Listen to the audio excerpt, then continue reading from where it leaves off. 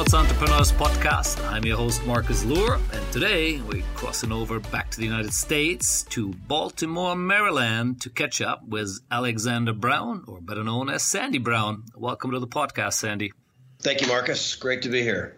Yeah, looking forward to our conversation here. And, you have a very long CV with amazing stops across the board, starting, of course, or a lot of people might know you from your days with ESPN here in Asia.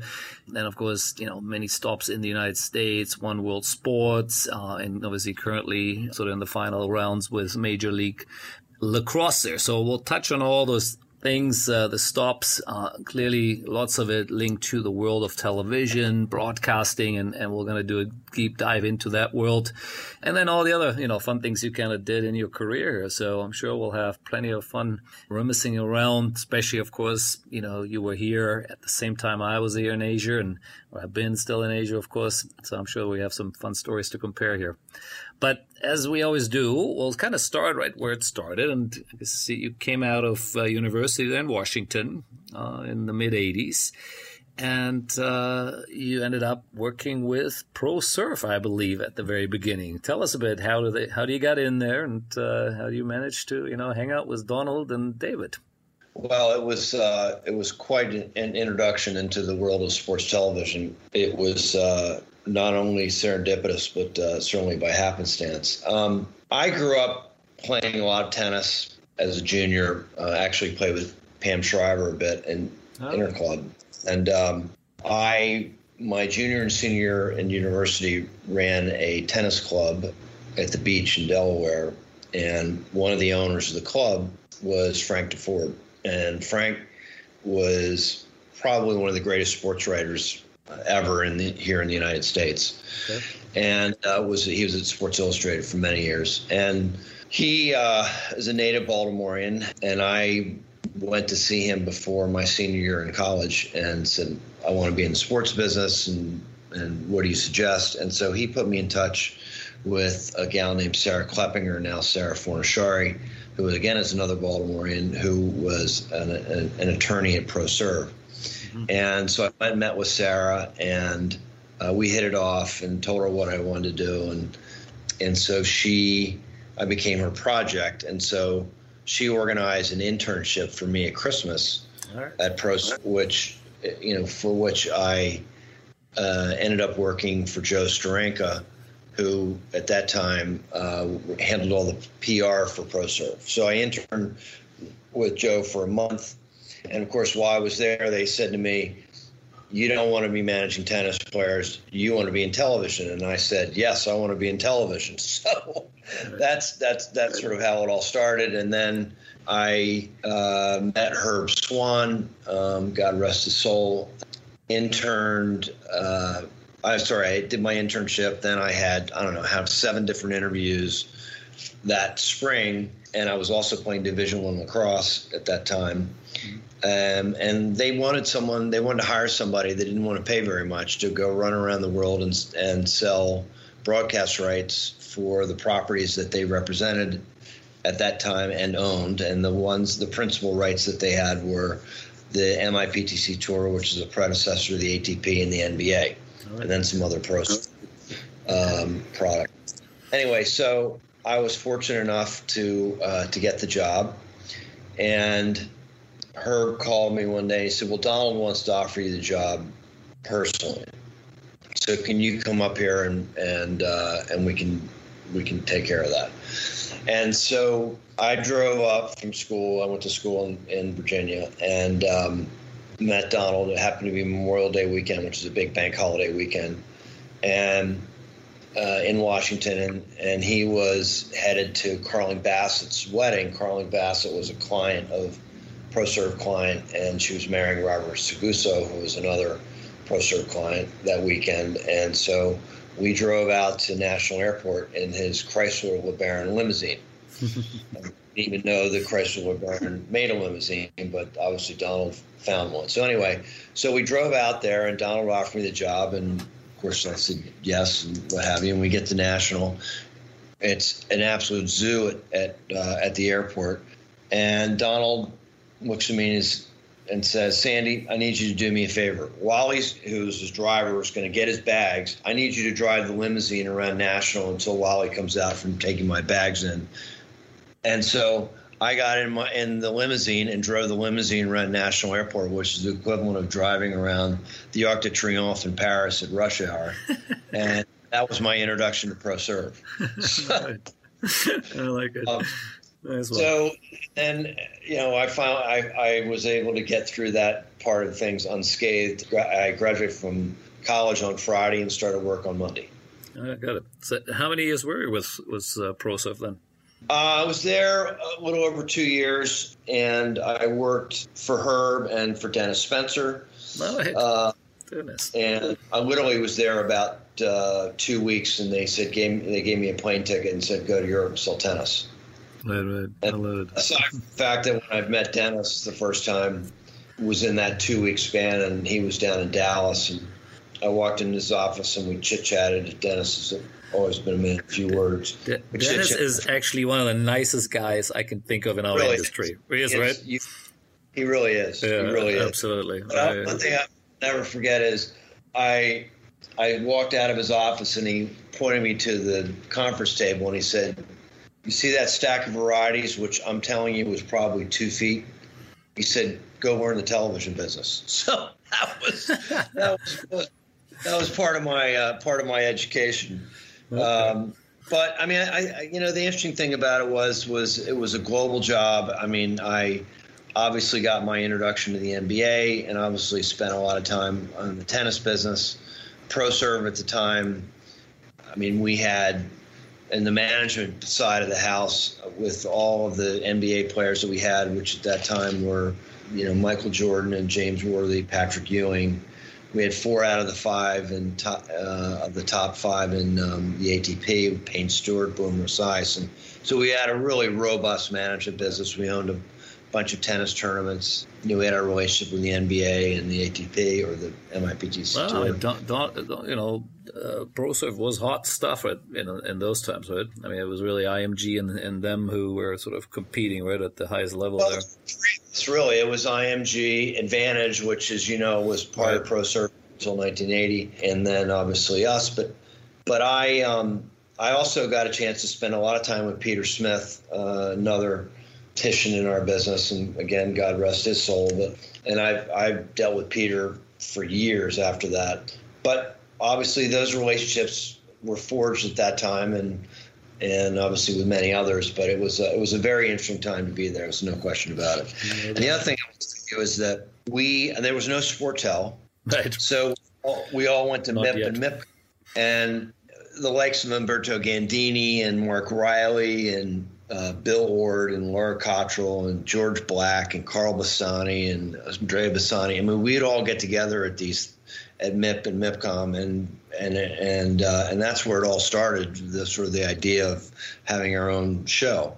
Yep. But it was, those were very interesting times, and the television business was really changing from many networks internationally that were state-owned were finally becoming more commercial, and that was even before satellite became prevalent. Yeah, absolutely. Yeah, you're really there in the early days. Now, so in the 90s, then I guess 1990 is you made the switch for a couple of years to the NBA.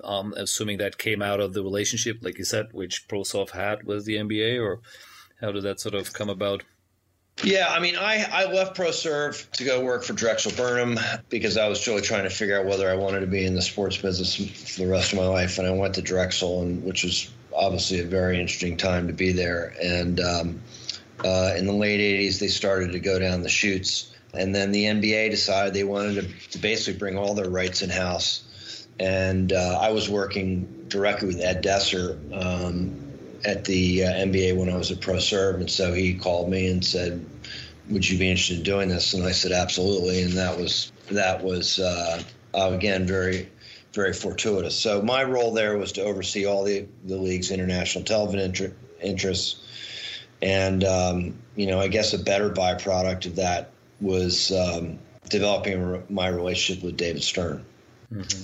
And, I have to say that it was, he, like there are many people, many of us that have had this experience with him. But I mean, he was a big mentor of mine, professionally and personally, and I loved him. He was a great individual, and I have to say that I guess I was there again probably, I don't know, 2 weeks, and MIP was upon us, and I was about to leave to go to MIP that night, and so he asked me to come to his office that afternoon, and I sat with him literally for 2 hours, just the two of us in his office. And he basically, preached the world according to David Stern. Mm-hmm. Okay. And was laid out all of his expectations and so forth. But I mean, those are 2 hours of my life that I will never forget. Mm-hmm. And it was absolutely fabulous. Amazing. How old were you at the time? I mean, you obviously you must still be quite young at that time, right? Yeah, but I was 20, I don't know, 26. Right. Yeah, well, amazing.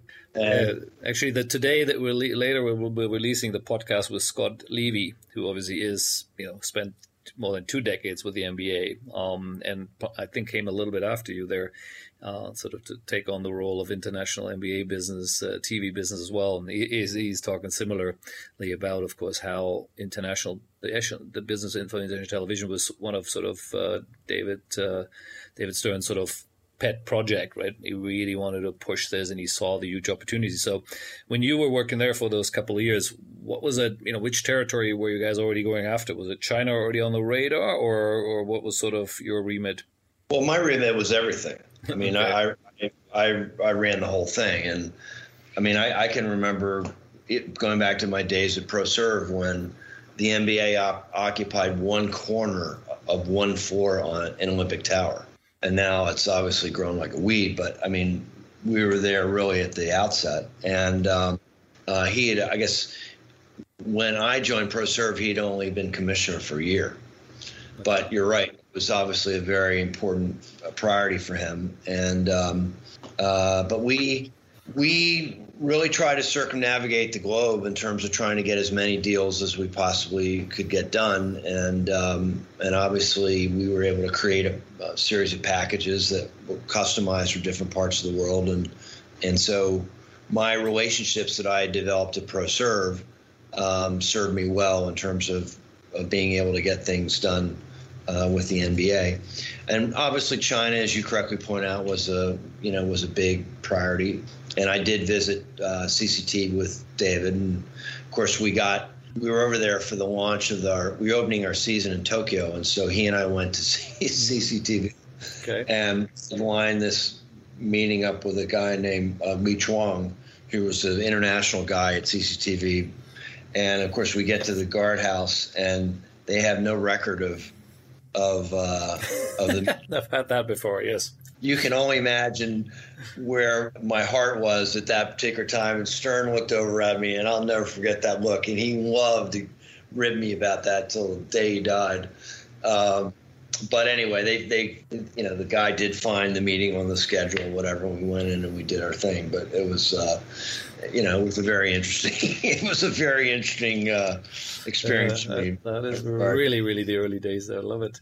Now, and I will also tell you that look, there are a couple of things that I think are really important when you think about David, and I mean, the foundational principles that he had in terms of how you handle staff and how you look at various situations they've stuck with me my entire career. And I think he had an unrelenting work ethic, and he expected nothing less of any of us, and more to the point, he was really all about execution. Right.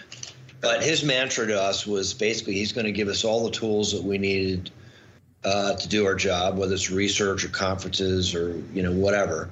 But he expected that we were going to know more about our business than anybody else. Mm. And I had one situation. I was sitting in my office, and David walks by my office, and he pokes his head in, and he goes, "Brown, how many television households are there in Uzbekistan?" Right. And I had to have the answer, and I did. And I can tell you, just sort of a segue to something else. I mean, the number of meetings that I was in with him and there are many others that can share this, where someone gave them an answer to a question that was not well thought out, and they got crucified. Right. And I said to myself, I am never going to be that person. I never was. Right. But he always asked the question that you didn't have the answer to, and which, to the point I made earlier, it was incumbent upon us to basically read and know our business better than anybody else, and that was something that for sure came across in Scott's when I was talking to him about as well. So yeah, that seems to be. I've never met David, unfortunately, but sounds like some amazing learning there. Now, again, the obvious question then is, so you've had a good start here, right? Pro Surf, NBA, that looks good on everyone's CV. But how on earth do you get to Asia and become eventually the managing director for ESPN Star Sports, or ESPN Asia first before it became obviously Star Sports? How do you make that jump? Talk us through that. Well, obviously our circles are not big, so we travel, and when we go to these conferences, and we travel in packs. And the other thing is ESPN was a client of ours, and Andy Bryant was building the ESPN business, the international business at the time. So I had a lot of interaction with those guys. And as part of their expansion strategy, they're looking at Asia. Right. Interesting enough, I had been offered a job when I was a pro serve to go to Hong Kong with IMG, which I didn't do. But I'd always had a fascination about Asia, and it was a big step up. I mean, I was 28 at the time, and they wanted me to send me out there to basically plant the flag and launch the business. And I remember when I went in to see, this is just sort of another Stern story, but I went in to see David and tell him about this. And he asked me how much they were going to pay me. And I told him. And so next thing you know, when I finally got my offer, it was higher than what I was originally told it was going to be. And I know he went to bat and basically called Bornstein and said, "You're not paying this guy enough money." So, oh wow.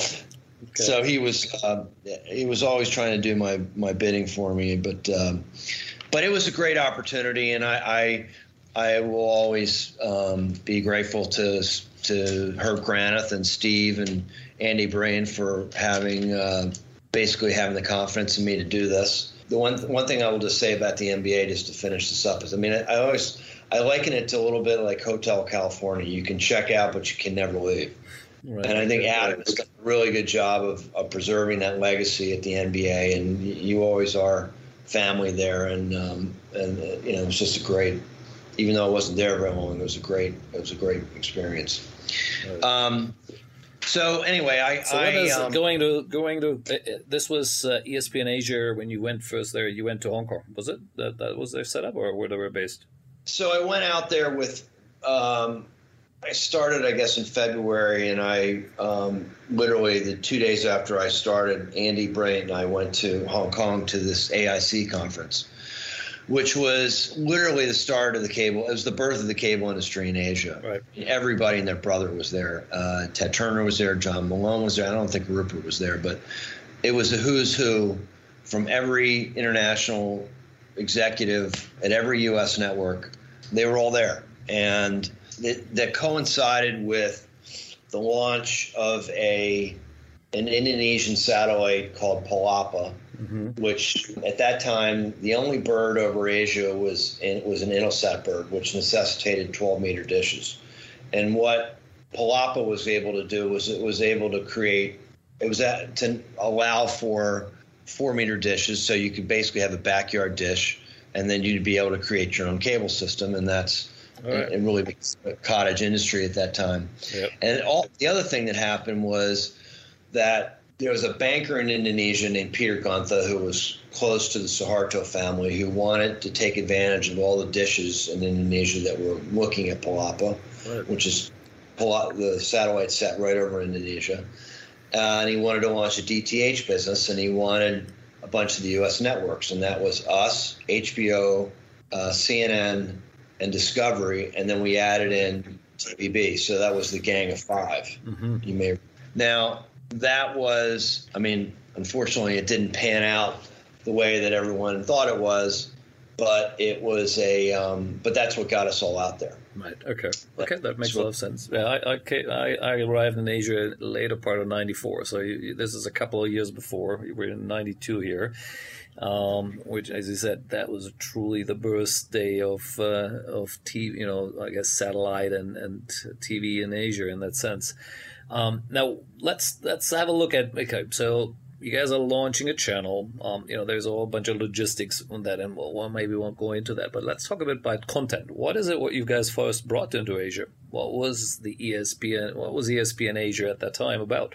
Well, we obviously had a lot of international content, not necessarily content for Asia, but we had content which was live. So we carried the NBA, and obviously we carried baseball, and we carried the NFL, and we had IndyCar and so forth. And the other thing we had was the Premier League. We had the Monday night games of the Premier League. Oh, right. Okay. Which I have to say that the Premier League was a significant driver of value for us out there, even if we only had one match. But ultimately, as we went down the road and created ESS, a number of the local cable operators went and did deals with the EPL directly because they knew that was going to drive. That was a huge driver. And well, we'll talk a bit more about it. Definitely when we get to ESS. Now, two questions come to mind. Number one is, do you still know the number, what you guys were paying for that one match for Premier League, just in comparison where it obviously is now? No, I don't remember what the number was. Okay, no problem. Now, in terms of the footprint, right? As you said, there wasn't really a satellite structure yet fully in place. So, what was it? What were you really covering? What was Asia for you at that time? So, Asia was everything except South Asia at that point, and so we had pre-existing joint ventures in Japan, Australia, New Zealand, and then we had our presence in Southeast Asia. So obviously the two, Southeast Asia and Greater China, with the exception of China, which I'll get to that in a second. But we could cover the Pacific with Intelsat. We had space on the Intelsat bird, and then we obviously had a transponder on Palapa. In order for us to get to India, and by the way, we could also get to India and to the rest of China through Pan Amsat. So we took space on Pan Amsat, but you only had one channel, right? It's just one dedicated feed, right? It's not you had multiple feeds already. At that point, we had one trunk feed that basically did everything else. Now, we were on the Intelsat bird. We had our trunk feed, and then on Palapa, we were able to do some level of customization on that. So we were able to get all of those at that point, and everything was coming out of Bristol. Right, got it. Interesting. Yeah. Now, let's talk a bit about. Well, we'll touch on India maybe later. China, as you mentioned, of course, always had this wall garden, and basically no one really got it. Not many people really got in there, include even sports, as maybe unpolitical as it even is. Right? But it was, it was always an area which was just shut down for just about everyone. So I guess that you guys had the same issue there, or what sort of structures you were able to do in China?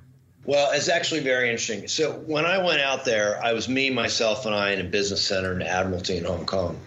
And I started off in the Admiralty Business Center, and then I started to hire a few people, and we moved over to Hong Kong Telecom, where ABC had a relationship, and we had basically a big conference room there. And then we moved to Citicorp Center in Causeway Bay, and that was our office in Hong Kong, and we were able to populate that pretty well.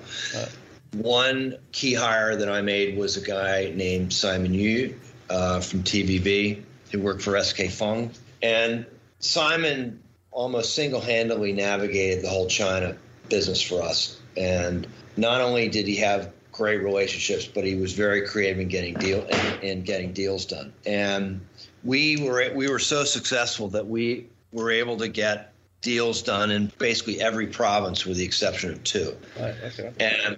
And there are some facets to this that were very interesting. I mean, certainly we did not suffer the same issues that some of the news networks did, like CNN. And by the way, we were all of us only supposed to be in hotels. Right. Yeah, that's what I thought. But we're sports, and every cable operator wanted us. Right.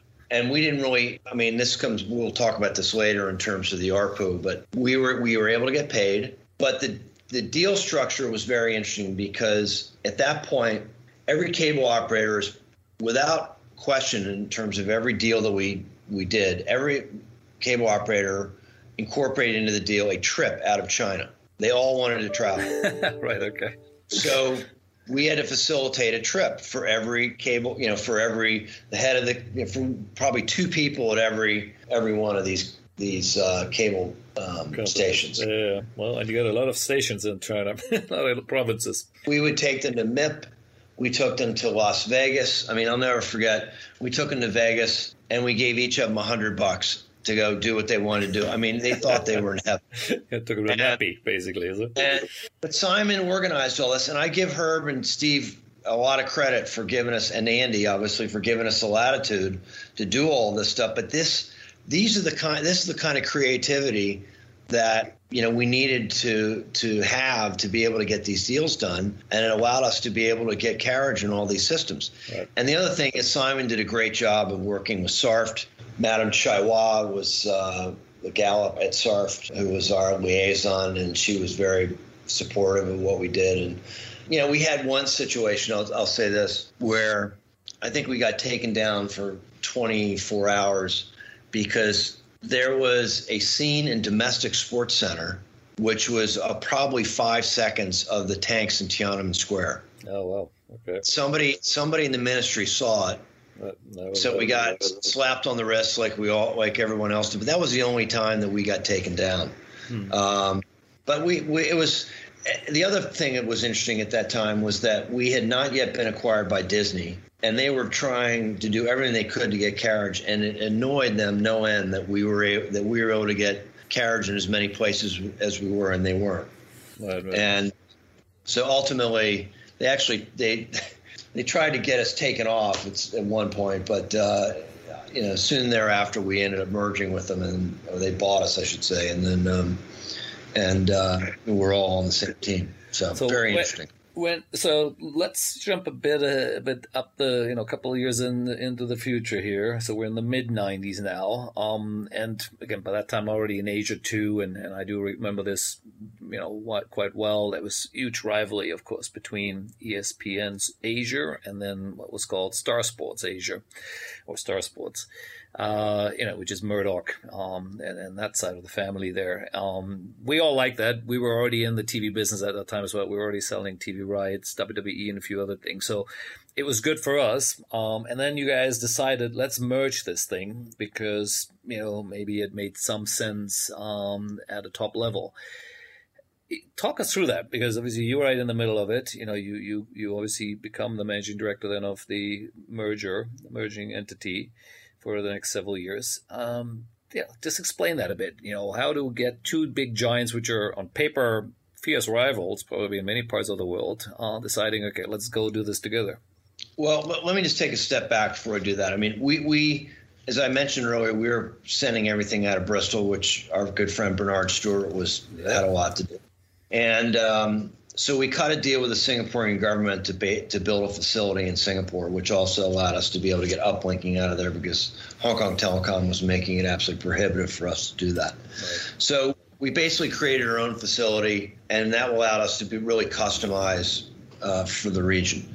Mm-hmm. In 1993, Rupert Murdoch purchased Star, and by 94, things were really moving down the track in terms of their business, which really was a function of having 2 free-to-air feeds, one over China and one over India. And that didn't do any of us that were trying to sell product any good because they're free and we were not. And Herb Granath was actually on a plane to go to London and ended up seeing Rupert on the plane, and they sat together and started talking about things and basically agreed that the competition in Asia was not doing anybody any good and that we should think about a merger. and so that's how it all started. Okay. And there's a lot of work that went into it. We called it Project Yalta. It was the code name. Okay. This is a great story.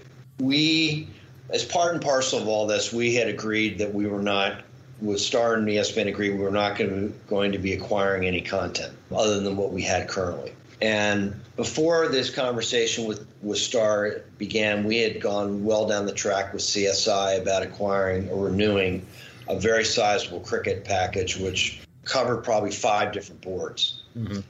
And Dave Zucker and I, who I work very closely with, were in Australia. I guess it was probably September or October of '96, and we were down there for the Australian. India was playing Australia, and so we were there to also meet Jim Fitzmaurice from CSI to close the deal. And so we're sitting in the Regent in Sydney having this conversation, and Zucker looked at him and said, "Well, we're not going to bid. We decided we're not going to bid." And he went absolutely ballistic. And I had no idea any of this. I thought we'd agreed we were going to put our offer on the table, and then David pulls that one out. And Fitzmaurice, the reason he went nuts was because of the fact that he had already knew that Gary Davey wasn't going to bid on the Star side. Mm. So he was just left there hanging in the wind. It was absolutely classic. So we walked out of the meeting, and I looked at Zucker. I said, "Can you just tell me what that was all about?" He said, "Well, let's talk about it over dinner." So he and I went to dinner, and then he filled me in on all the things that were going on with the merger. And the reason that he couldn't tell me is because I knew nothing of what was going on, is because they wanted me to run it. Mm-hmm. So that's when he said, "Look, this is what's going on. We want you to run the thing." And so after that, then all the management teams got together, and we sat down and started taking the thing apart and trying to put everyone together. And it was quite an exercise. And I have to say, I mean, the amount of financial rigor that went into this thing was really amazing. I mean, we did our 5-year plan, we did our budgets. I mean, I was used to all the stuff through ESPN. I don't think the Star guys were as used to it. But Bruce Churchill came in from News Corp to basically take over all the stuff at Star in terms of sort of in his COO role, and he and David basically ran the joint venture at the shareholder level, and they were awesome. And I loved working for those guys. For all of the fact that you've got 2 strange bedfellows that have come together to create this thing, and with cultures and philosophies that are diametrically opposed, I have to say, out of all the joint ventures that I have been associated with, it was one that worked the best. Because everyone was completely focused on making this thing work. And I, of course, as you mentioned earlier, had the task of being the first managing director. And it was not only putting these 2 organizations together, but it was taking a business that on a combined basis, it was losing $125 million and trying to get that to break even. Right. And I think last time you mentioned you managed to do that. How many years did it take to get there? Yeah, we did it over 4 years, right, okay. Just about 4 years. And I mean, look, the Star people were absolutely. I mean, look, Rick Dovey he was my successor, is a very good friend of mine. I mean, right. It was just we took the best of the best and put everybody together, and everyone just sort of got on with it. It really was. I mean, I was funny yesterday. I was looking back at some photos that I have of all of our exploits over the years and the things that we've done, and it was incredible. And sorry that those businesses are no longer still in existence, but it was certainly probably the most provocative media merger of its time, and it was great to be a part of it. Yeah, and let's talk a bit about it for a minute. But before we get there, this whole baby was called ESPN Star Sports, or ESS, as we all called it in Asia. So again, before we get into, we jump up way ahead, of course, because it was just, obviously, a year or 2 ago when it was all shut down. Let's talk a bit about at that time. Now you have two footprints, two groups. You have different channels. You guys doing you're doing a bunch of rebranding because obviously the channels end up having similar names. Just talk a bit about that. How did that work? And what as you said, what eventually did it do the bottom line? Not just it took competition out, but I guess you had a broader portfolio, and on the back of it, I guess you are the dominant player in Asia at that moment in time. At that time, I think the local let's say the Astros of the world or Singapore Telco, they weren't really competing yet in that sense, right? They were just customers in most cases.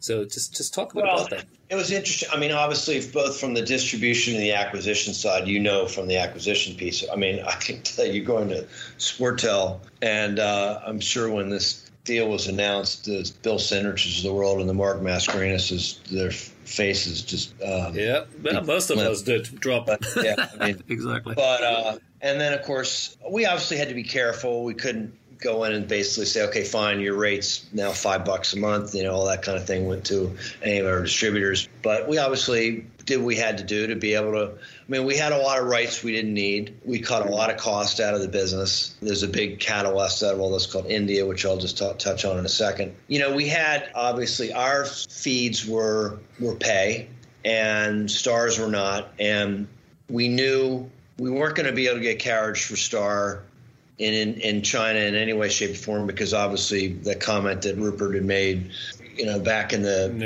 actually, I remember, got didn't help him. Hot water with the Chinese, and we just knew that we were not going to get carriage for Star Sports. However, in terms of India, we knew the only way to make it work was that we had to be able to flip the switch. Now, we had already launched our business in India with the Modis, and this is actually a very interesting story.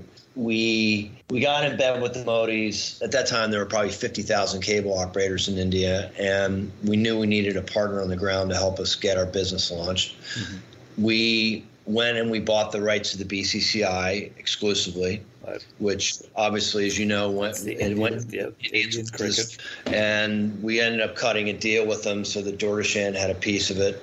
I'll also tell you that News Corp, unbeknownst to us, happened to put Roddy Basu, who was the head of Doordarshan, on their board, and I had to go see Basu twice, as part of this exercise to cut a deal with them, and he made me sit outside of his office for 8 hours. So when the first ESS board meeting and Basu's on the other side of the table, it's everything I could do to keep the ESPN guys from reaching across the table to wring his neck. But the one thing that was very helpful to us in terms of the Modis were that they also had the Philip Morris distributorship in India. Mm-hmm. So they had guys riding around on bicycles selling sticks of cigarettes. Right. And these are the guys that we used to collect money from the cable operators. Right.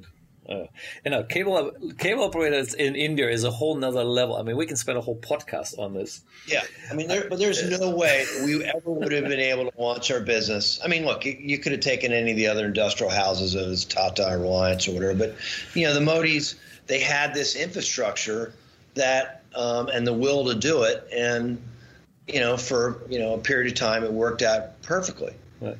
I got to throw a funny story in here. We took a couple of WWE wrestlers, including Big Show, which is the biggest guy that we had at that time, as in size-wise, right? We took him on a cable operator tour across India, and you can't believe. What I'm talking about, right? This cable is not a cable operator as in when you think of it from the United States, which has a nice building somewhere on a proper street, right? This is a house somewhere in the middle of nowhere with 1,000 cables coming off the roof, going across the entire neighborhood, connecting 2 million people, right? That was the kind of cable operators we were visiting there, which the local partner there, our 10 Sports or Touch TV at that time, Chris McDonald, I'm sure you know him too.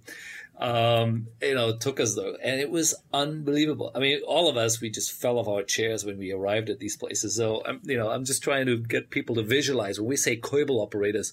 If you're in the Western world, you probably think of a nice, big, fancy office. That's not really what India cable operators are. Right? No, I'm sure. No, and listen, Chris was my right hand for the good bit of the time that I was there, and we spent a lot of time in India. Of course. I mean, I'm in Bombay, and you go to an apartment building, and to your point, it's like it's just a big. You think you're in the middle of a big ball of spaghetti with all these wires going all over the place. I mean, it was crazy. Yeah.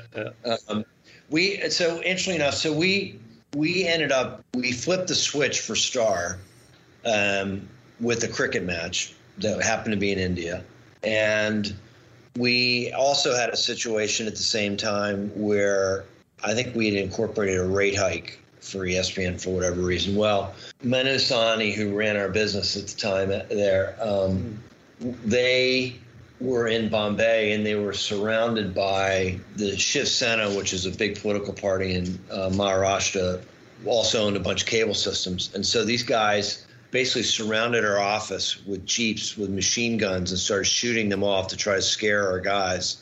And with this rate hike, and I'm on the phone with Manu. These guys are huddled in the office, and I can hear all the stuff going on. It was unbelievable.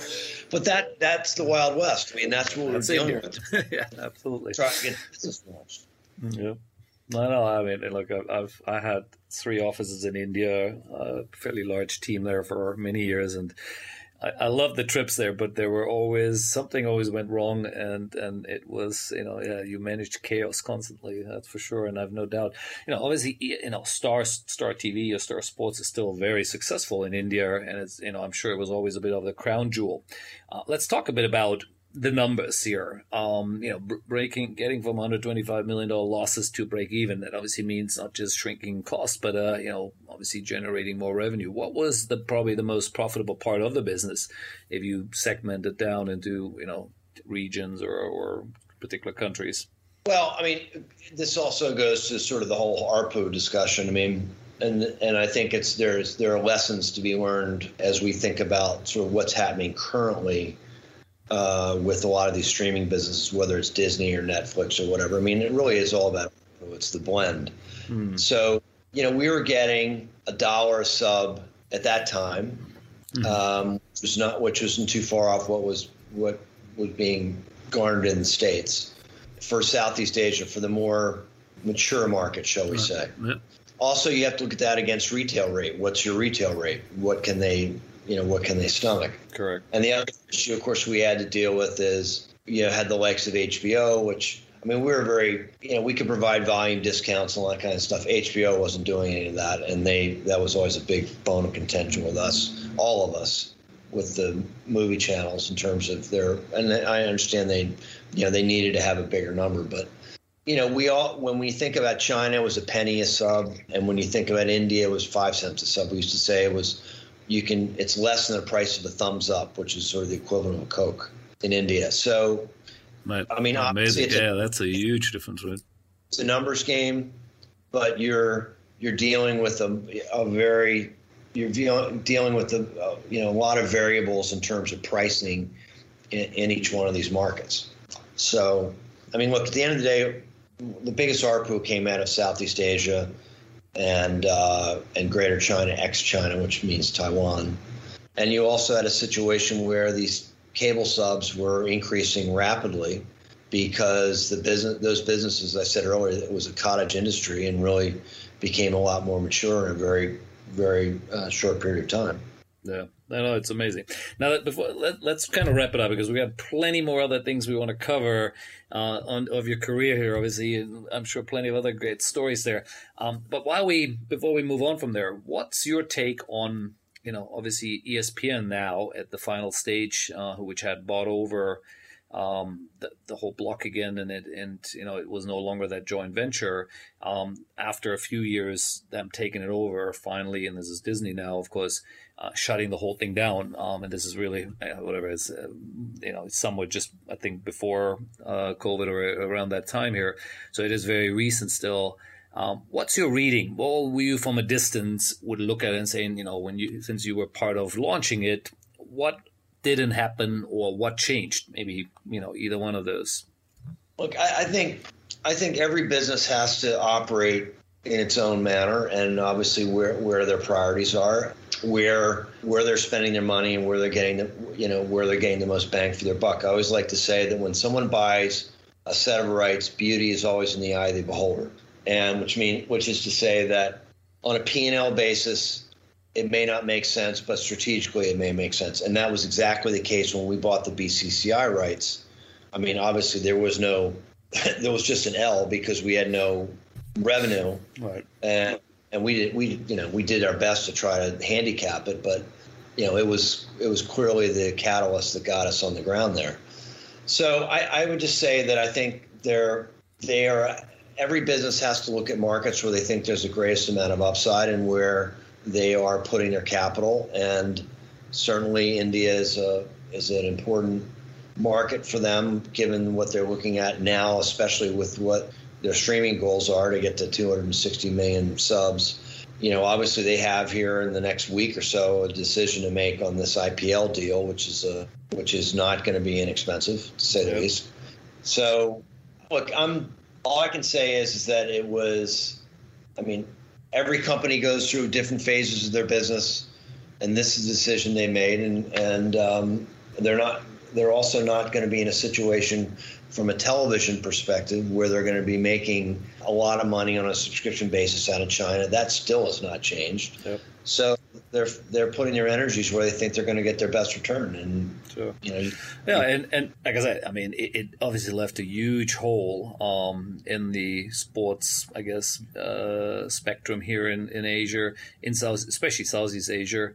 It's slowly being filled by a few new players who taken over some of the rights and doing a good job now, getting back in there. Of course, the local players now, the local broadcast, pay TV operators have kind of taken up some of the slack and just creating their own channels, etc. So, as usual, sports will come out of it, and I haven't seen so much new numbers and why I'm assuming everyone took some hits, some here and there. But yeah, life goes on. But it was a huge shock, of course. But as I said, but let's come back to your part of the story here. So now you've been in the world of sports for several years here. Helped set up ESPN Star at the end, and all of a sudden you in CNBC Asia, which is the big giant, of course, but it's a completely different industry. It's, business news, etc. How did you make that shift? Or where did that come from? Where is what sort of what triggered that? I had said to ESPN that I was ready to come home after 10 years, and so George Bodenheimer offered me a job back in New York, and it was working for somebody that I wasn't particularly fond of, and I decided not to stay and decided to go and do my own thing. And so I then became CEO of a sports technology company out of Auckland, New Zealand called Virtual Spectator, which is early stage. And unfortunately, it crashed and burned. And then CNBC asked me to go back to Asia to run that business. And I looked at that. I obviously had my experience at Drexel, and it was GE. Again, it was another joint venture between GE and Dow Jones. And so I figured, well, this is a good opportunity to do something a little different, here again to see if this is something that I might like doing. So anyway, I went out there. I really enjoyed it for a lot of reasons. There were some other reasons that I didn't enjoy it, but I enjoyed it because the reasons I did enjoy it were around the fact that GE, I learned so much being part of that culture, and Jack Welch at the time was chairman, and I drank the Kool-Aid, and I think a lot of the people have their own views about GE and NBC and everything else. But I think when you run a business, there are a lot of principles that come out of that culture that I think make a lot of sense, and I strive to. Yeah, I read his book, and absolutely, there's some good stuff in there. I think one thing I will say is, look, business news is not sports. It's a lot more difficult to run that business when you're not part of a bundle. Business news can't stand on its own like sports can. One of the things that we did do, created a joint venture with Shanghai Media Group with Li Ruigong, which is the first one in China. We also brought in Alibaba as a big sponsor of our Asian Business Leader Award. So I spent a lot of time with Jack Ma, getting a chance to see what Alibaba was on the ground floor. But anyway, I was out there for 5 years with them, and then it really was time to come home after 15 years. And I came back. 15 years in the wilderness. Yeah, it was. But, it's, God, the relationships that I developed, the people that I worked with. And look, at the end of the day, Marcus, that's the bottom line is it's the people you work with. I mean, that, you asked me, okay, what are some of the highs you've had in your career? It's really the people. I have been so fortunate to work with great people, and that's really what gets me out of bed every day. And that's been a lot of fun. And the Barry Ronos of the world, and the Chris McDonalds, and the Rick Dovies, and the Simon Hughes, and so forth. While I was in Asia, Dave Zucker and Bruce Churchill, Stern, obviously, and Bornstein. I mean, just a great group. And the other thing I would say, just from an ESPN perspective, we talk about financial rigor and discipline. I mean, Chris Dreesen, who's the CFO of ESPN, she was just awesome. And David Paul, who's our attorney, who's in general counsel at ESPN, who actually hired at MLL to do some work for us. I mean, as a young person because you're out there and you're in your late 20s and your early 30s, and you're still trying to figure all of this stuff out. I'm still trying to figure it out. But to be able to have that level of support and to be able to have people like that to work with you and to really give you guidance and so forth is, it means everything. And I think that had a lot to do with us being as effective as we were. Yeah, no doubt. Now I want to jump a little bit here, also watch your time here, and jump straight into Univision. There's a couple of stops in there in between, but I think it's a good segment. ESPN, Star Sports, CNBC, and here comes Univision again, big player, but completely different part of the world. I believe you were president of sports there.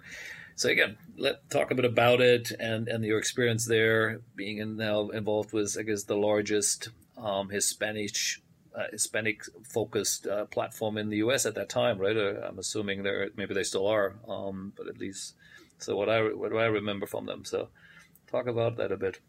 Well, I mean, I was recruited they wanted to launch a domestic cable dedicated sports channel, and so I was recruited to basically build that, create it, which I did. And I called at that time Joe Yuba was the CEO, and sadly he was only there for 3 months. He left after, I guess, in March. I came in December, and then Randy Falco ended up taking over. But I called Jeff Mason, who was one of my close friends, and helped me. He was at ESPN with me, and I basically said, "Okay, here's my charge. I need help with someone to help me build a broadcast facility.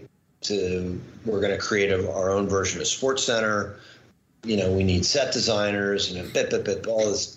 So Mason basically said, "You need to call A, B, C, D, and F," and he was just spot on. And then I hired David Neal to be my executive producer, who was the executive producer at NBC Sports. And then I also hired Eric Conrad, who just left Univision, to basically manage all of our programming. So we got it up in record time. Obviously, it's a very interesting dynamic. It was an interesting dynamic in Univision at that point. You had 4 private equity firms plus Televisa as shareholders. And, you're also in a situation where they had done a leveraged buyout at a very big number, and they're trying to figure out how they can get back to that number so they can sell it. But in any event, it was a lot of fun, very unique culture to say the least. But we got it done, and Televisa basically they're the 900-pound gorilla, and decided they wanted to have their own one of their own people sort of run sports, and that, I guess, happened sort of 1.5 years, almost 2 years after I got there.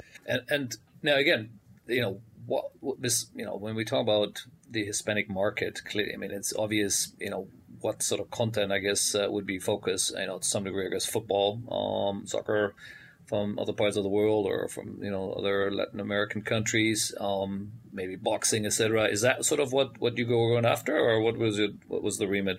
The Liga Mexicana was obviously a critical catalyst in all of that. We also had our deal with the MLS, which I'll talk about in a second. We had the last World Cup. We had all the World Cups. Yeah, that's right. Okay. We had CONCACAF. We didn't have Common Bowl because our competitor in that space is obviously Telemundo, which is part of NBC. But one of the things about having David in there was, okay, how do we try to there's no more discerning consumer of football than the Hispanic consumer.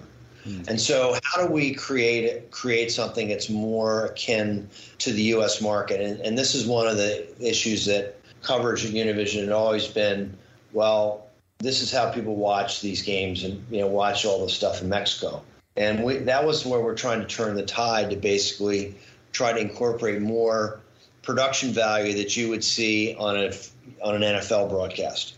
So one day I went over to see Garber, went over there, David, Neal, and I went over, and we basically said, look, what we want to do is we want to bring the action off the pitch into the living room. And we wanted to have cameras in different places and mics and all this stuff. And we thought we might be able to get that done with the MLS. Unfortunately, FIFA has got fairly arcane rules about all of that stuff, and we're trying to get a World Cup here, so they weren't as amenable to making a lot of those changes. I think they have incorporated a bunch more of them now. But at the end of the day, it's trying to give the viewer the best experience possible and through the use of audio. And one of the benefits I had at ESS was that I had David Hill. So I had Mason and David Hill, who were longtime friends and absolutely two of the best people in the history of production in the world of sports television as my guide. And that's one of Hilly's great attributes is his use of audio. And I think that's, even today, this is what viewers want. They want to hear what the players are saying. They want to hear what the referees are saying. Right. And this is one of the dynamics you have to deal with in the international world of sports, is that different federations have different ways of dealing with things where less is more. And so FIFA and F1 for a long time were in the same boat and really trying to put fence around a lot of that. So anyway, try as we might have, but I'm happy to say I think a lot of that's changed at this point. Right. All right, let's talk one world sport, because it kind of brings a little bit back to Asia.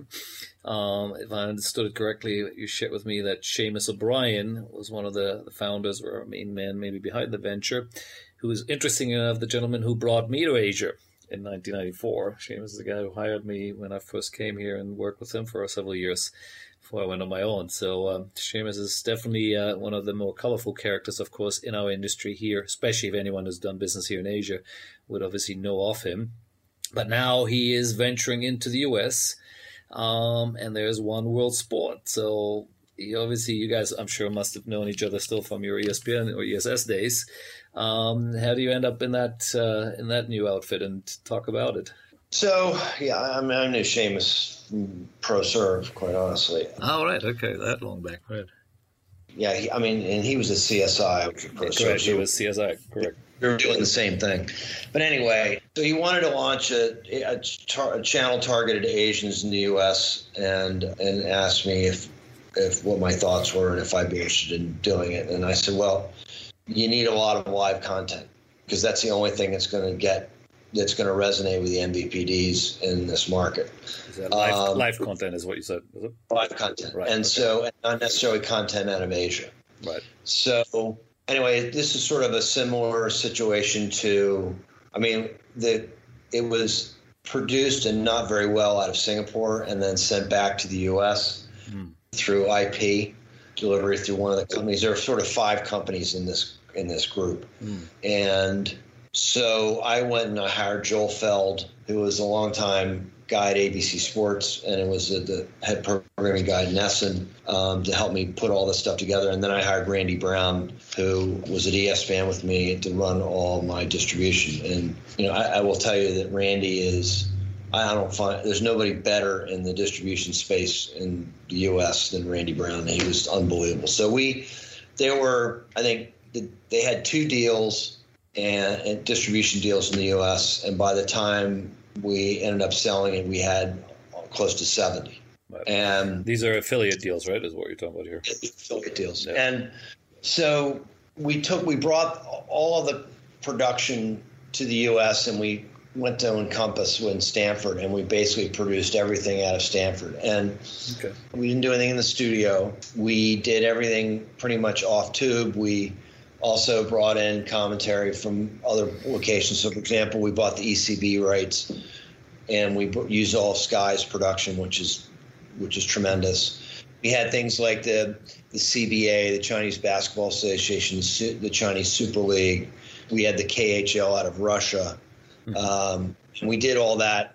We did, things like that we would do in Stanford, but again, off tube with not a studio presence. Right. The NASL. And then we also brought in the club channels. We did a deal with IMG to bring in the club channels to Chelsea, Arsenal, Bayern Munich, AC Milan, which were basically, they were 1-day delay or 6-hour delay in some cases of that content, but it was good brand name content. Right. And the amount of live content that we had at One World was really, again, the catalyst that got us as many distribution deals as we did. And it was well produced, and the brand was great. Our interstitials were great.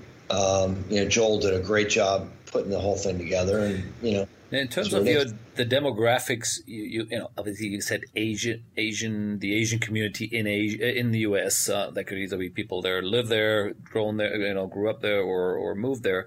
But let's define that a bit more. Is it the Indian market would be fairly obvious that you need cricket for them, but someone out of China doesn't care about cricket, neither does a Japanese or someone from Southeast Asia.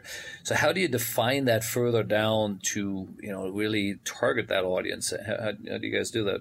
Well, every cable operator is looking. I mean, obviously they have a need to be able to serve that audience, and when you have as much live content as we had, I mean, look, I looked at it not as a channel targeted to Asians, to the Asian diaspora, if I can, which I use that term loosely. Obviously, it's an international sports channel. Right. There are normal things that you can't see. So the World Table Tennis Championships, some of the other things that I referenced, et cetera. Right. Okay. India coming in and playing, with very, very strong production value, and so what was happening, the dynamic that we had, Marcus, was that ESPN at the time, a lot of these entities would go to ESPN, and ESPN said, well, we'll get you on SportsCenter. And then they would cut a deal with them, and they put it on the shelf, and never to see the light of day again. Mm-hmm. And we basically said, look, we're going to make you our Super Bowl.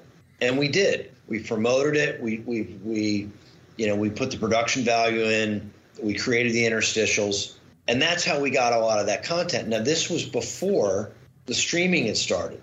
Right. And then we also had there was also a shift from the MVPDs to bundling. So, for example, they'll go and cut a deal with the Walt Disney Company and take 15 channels, or they'll take 11 channels from Discovery.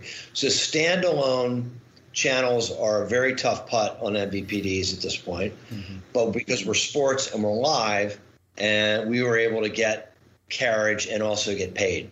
And unfortunately, we just, the market moved for us, and we weren't able to get as many deals that were required, predicated upon what the investment that was being made by our shareholders. Mm. And, basically our shareholders decided that they needed to sell the business, and that's what we did. And it was a very tough one for me, because I think out of all the things that I've done, I mean, ESPN and ESS was obviously heads and tails above everything else, but this was right behind it, because we had such great people. It was like the phoenix rising from the ashes. We had great content. It looked great. We had great reception from the cable operators. We were priced right, and it is what it is. Mm. Yeah, I remember. I think we had a couple of deals with you guys as well. I can't remember actually what content, but it might have been one of those sort of either table tennis or badminton, which we represented at the time. Now, So did the business ever make money, or was it No, was on its way there? Or? No, we had made, a bunch of changes on the expense side to get us to, closer to profitability, but we were not making money. And look, at the end of the day, we needed more deals and we needed more time, and we just didn't have it. And so 11 is the one who bought it, right? So Andrea, yeah. That's correct, right? When was that? When did that happen, or how recent is that we're talking about here? That happened in 2017. Right. Okay. So pretty much when you left, then, right? Okay, got it. We sold it, and I wound it up, and okay. And then I was just going to say, so the brand doesn't exist anymore, the platform. They incorporated into 11, and okay. I candidly, I don't think 11's here any longer. They're trying to figure. Unfortunately, we had a bake off, and I think it didn't go down as well as you'd like it. Yeah, I think you mentioned something like this last time. In the hands of the other bidder, I think it would still be around, but it is what it is. I mean, it's just unfortunately that's the way these things. Life goes on. And that, in your case, was Major League Lacrosse. Now, you had mentioned very early in the conversation that you played lacrosse, right? I think it was university or... and now you're coming here and you becoming the commissioner of Major League Lacrosse, which is obviously what you've now done here for the last several years. Let's talk a bit about that before we, of course, get into what you're going to be doing here going forward here. So clearly you obviously have a passion for the sport, and now you are on the sporting side of it rather than on the broadcaster or the other side of the business here. So talk a bit about it. Well, I played Division I in college, and I played in the predecessor league of MLL, and it's always been a passion for me. And I was recruited to do it. It was a turnaround. I went to Stern and talked to him a lot about this before, and he told me I had 3 heads for doing it. I mean, we had a situation where we had 11 teams. We had one owner had 6.5 of the 11 votes. We didn't have our media rights. We had something in this thing where we had this called founding member, where the 4 founding members of the league had a call option on the next 75% of our next 5 franchise fees. So someone said, why are you doing this? Right. So not well structured, basically, is what you're saying. I laid all this stuff out for Stern, and that's why he gave me the reaction he did. But look, the league had been around for 20 years. I can't tell you that it was managed in the right fashion from previous management. So it was very much of a turnaround, and we did that, actually. We put a 3-year plan in, I guess, after the first. We put that in probably 3 months after I got there, which, interestingly enough, is the basis for a lot of what's happened now with PLL. And so I was able to get it down to 1 owner, 1 vote. I got all of our media rights back and immediately cut a deal with ESPN and got rid of this founding member thing. All the while, year into this thing, we have a competitor league that shows up, which one of our players was at the center of.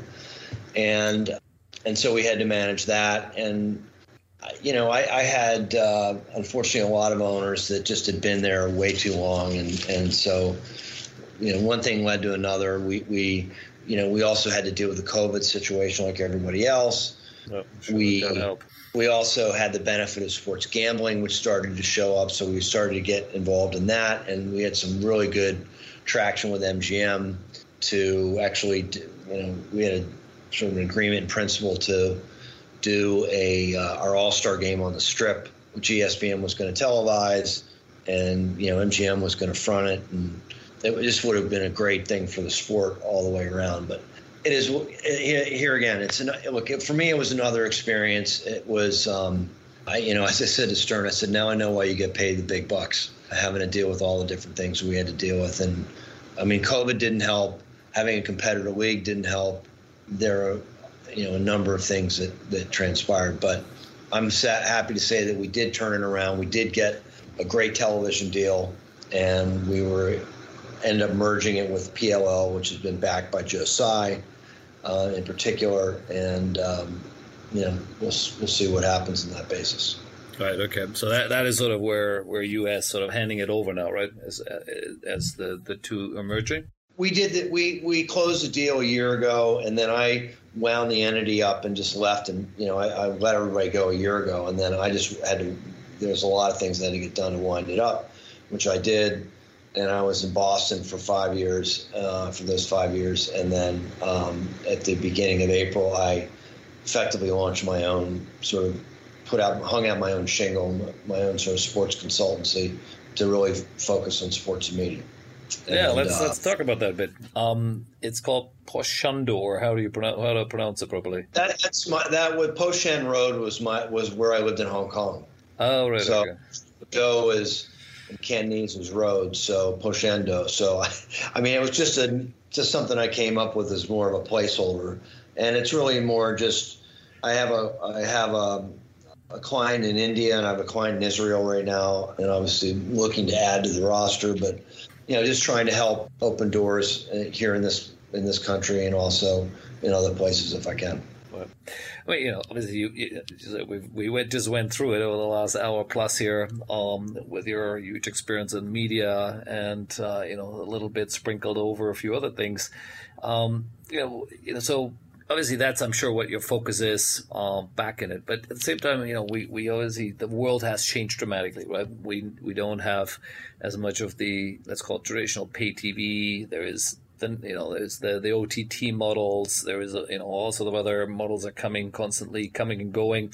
And last time we had an interesting conversation about how ARPU versus subscriber grows, and why how did Netflix valuation just drop so much, and maybe where certain analysts and others getting things wrong. Yeah, and I think you had some really interesting thoughts there. Just talk a bit about that.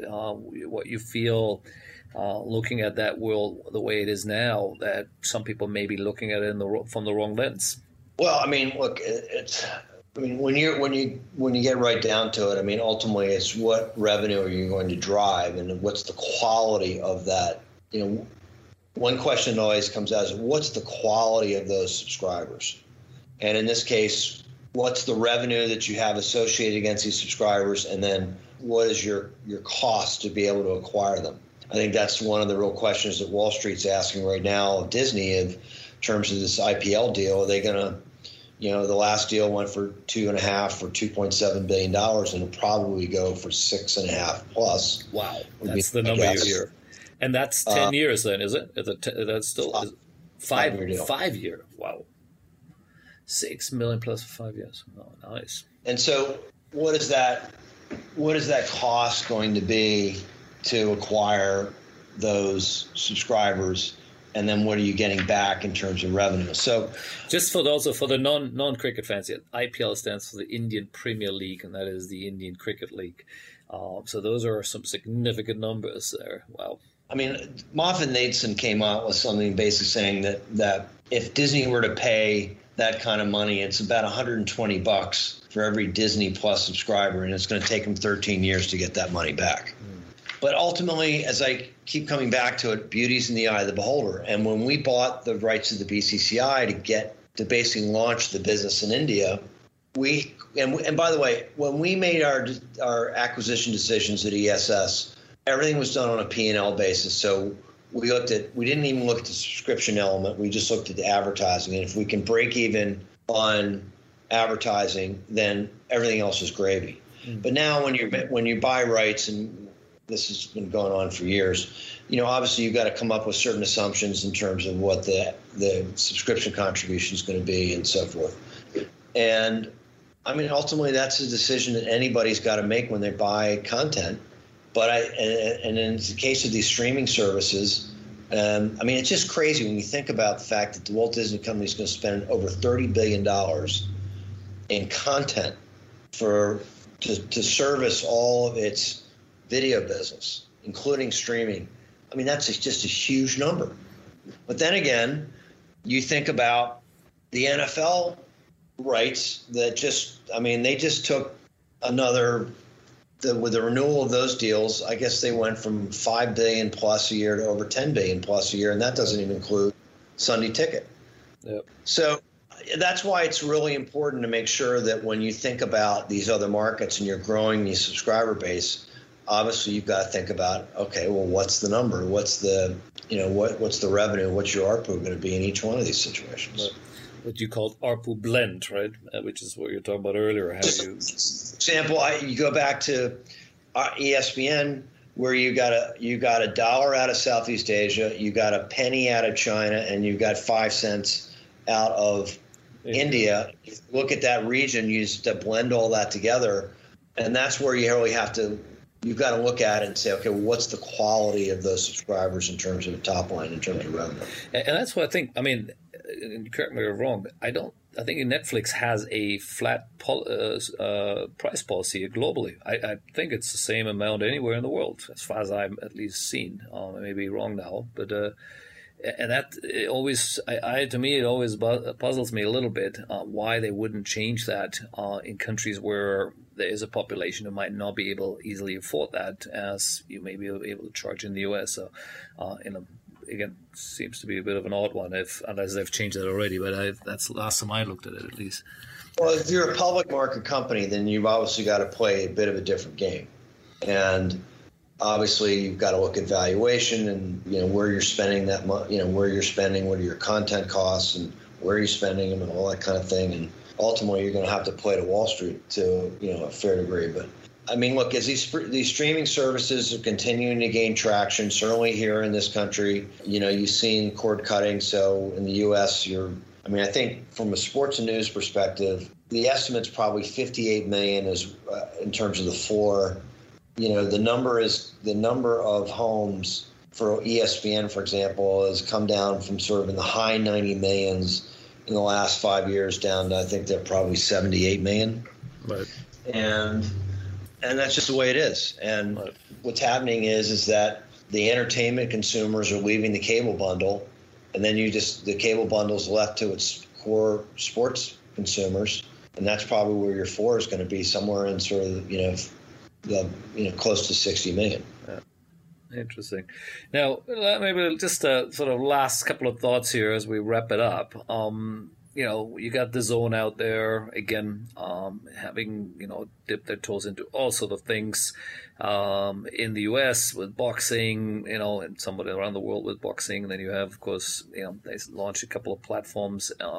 Japan is sort of, they restructured their deal there from what you read. You got 11 with a again, slightly different business model there is out. I mean, everyone sees it, and for the very, very, a couple of years ago, we all called it, the Netflix of sports, which, no one has really pulled off in that sense, or maybe ever will. But what do you see? I mean, where do you see is that going? And, ESPN Plus and others, as you said, now throwing a lot of money at things and moving their or what is it where, from your 20, 30 years here in this industry now, where do you see who's going to come out of the winner, which is probably hard to predict anyway right now? Yeah, I mean, I certainly can't make that prediction of who's going to win here. I mean, I think that clearly content is critically important. You got to have the right content in each one of these markets. And I can just go back to another example of years ago when ESPN owned a third of Eurosport. They didn't make the decision to go and acquire Serie A in Italy or Bundesliga in Germany, because at the end of the day they didn't have the money to do it. It was prohibitive. But driver content is always going to be paramount in every one of these markets, and whether it's boxing or whether you're going into Japan, you're buying the baseball or wherever it is. Cricket in India. Cricket in India. And in the case of the U.S., the NFL, which certainly Amazon has looked at that as putting it on basically is giving it a leg into the subscription business. And this is what the NFL drove Fox, and it had a big, it was a very big catalyst for ESPN. Right. So every market has these things. And this is where someone's got to make a decision about what it is they're going to spend and where they're going to spend their money. And then obviously, if they can, now that you're in a situation where impressions get aggregated in so many different ways, can you make it work from an advertising perspective? So ultimately, you've got a business. And those are all key considerations when one considers launching services in any particular market. The good news is there are a lot more ways where you can make money, whether it's programmatic advertising. Now you have the whole gambling piece of this. That's a whole nother set of dynamics. But it's all about aggregating impressions from that perspective. And then obviously being able to have content that people are going to be willing to pay for. Absolutely. I think I like that. It's a good way to finish off that it's really about the content is the key part, but then at the end of the day, it is how you monetize it, right? And as you rightly just said, there is so many new ways of monetizing it. The live is always still going to be a big important part, but of course there's clips, there's other, short form, there's NFTs, there's the gambling part of it. There's other gamification parts to it. So I think that's where we all see, of course, and I'm sure you and I read the same stuff every day, where we see the industry's heading, and I'm sure we'll have some more conversation about it. But Sanya, this was fun. It was a good hour and a half here of this amazing careers of yours across the world, now back in the US. So I'm sure we'll hear more from you, and I'm sure others who will listen to this, if they need some help with some of these new ideas and channels around the world, they know you're the guy to call. Well, it's been a lot of fun, and I appreciate the opportunity to chat, Marcus. I mean, it's as I said at the outset, it's all about the people, and you were in that fabric. Obviously, it's a great business, and it's fun to see the ebbs and the flows over the years, and obviously, long after we're gone, it will continue to do the same thing. So. But it has been a lot of fun. I will say that. Absolutely. We'll continue to have fun with it. So, Thandi, have a good day there in Baltimore. Your day is just starting. Mine is winding down here. So, and we'll talk again soon. Great. Thanks, Marcus. Really appreciate it. Cheers. Bye-bye. Cheers.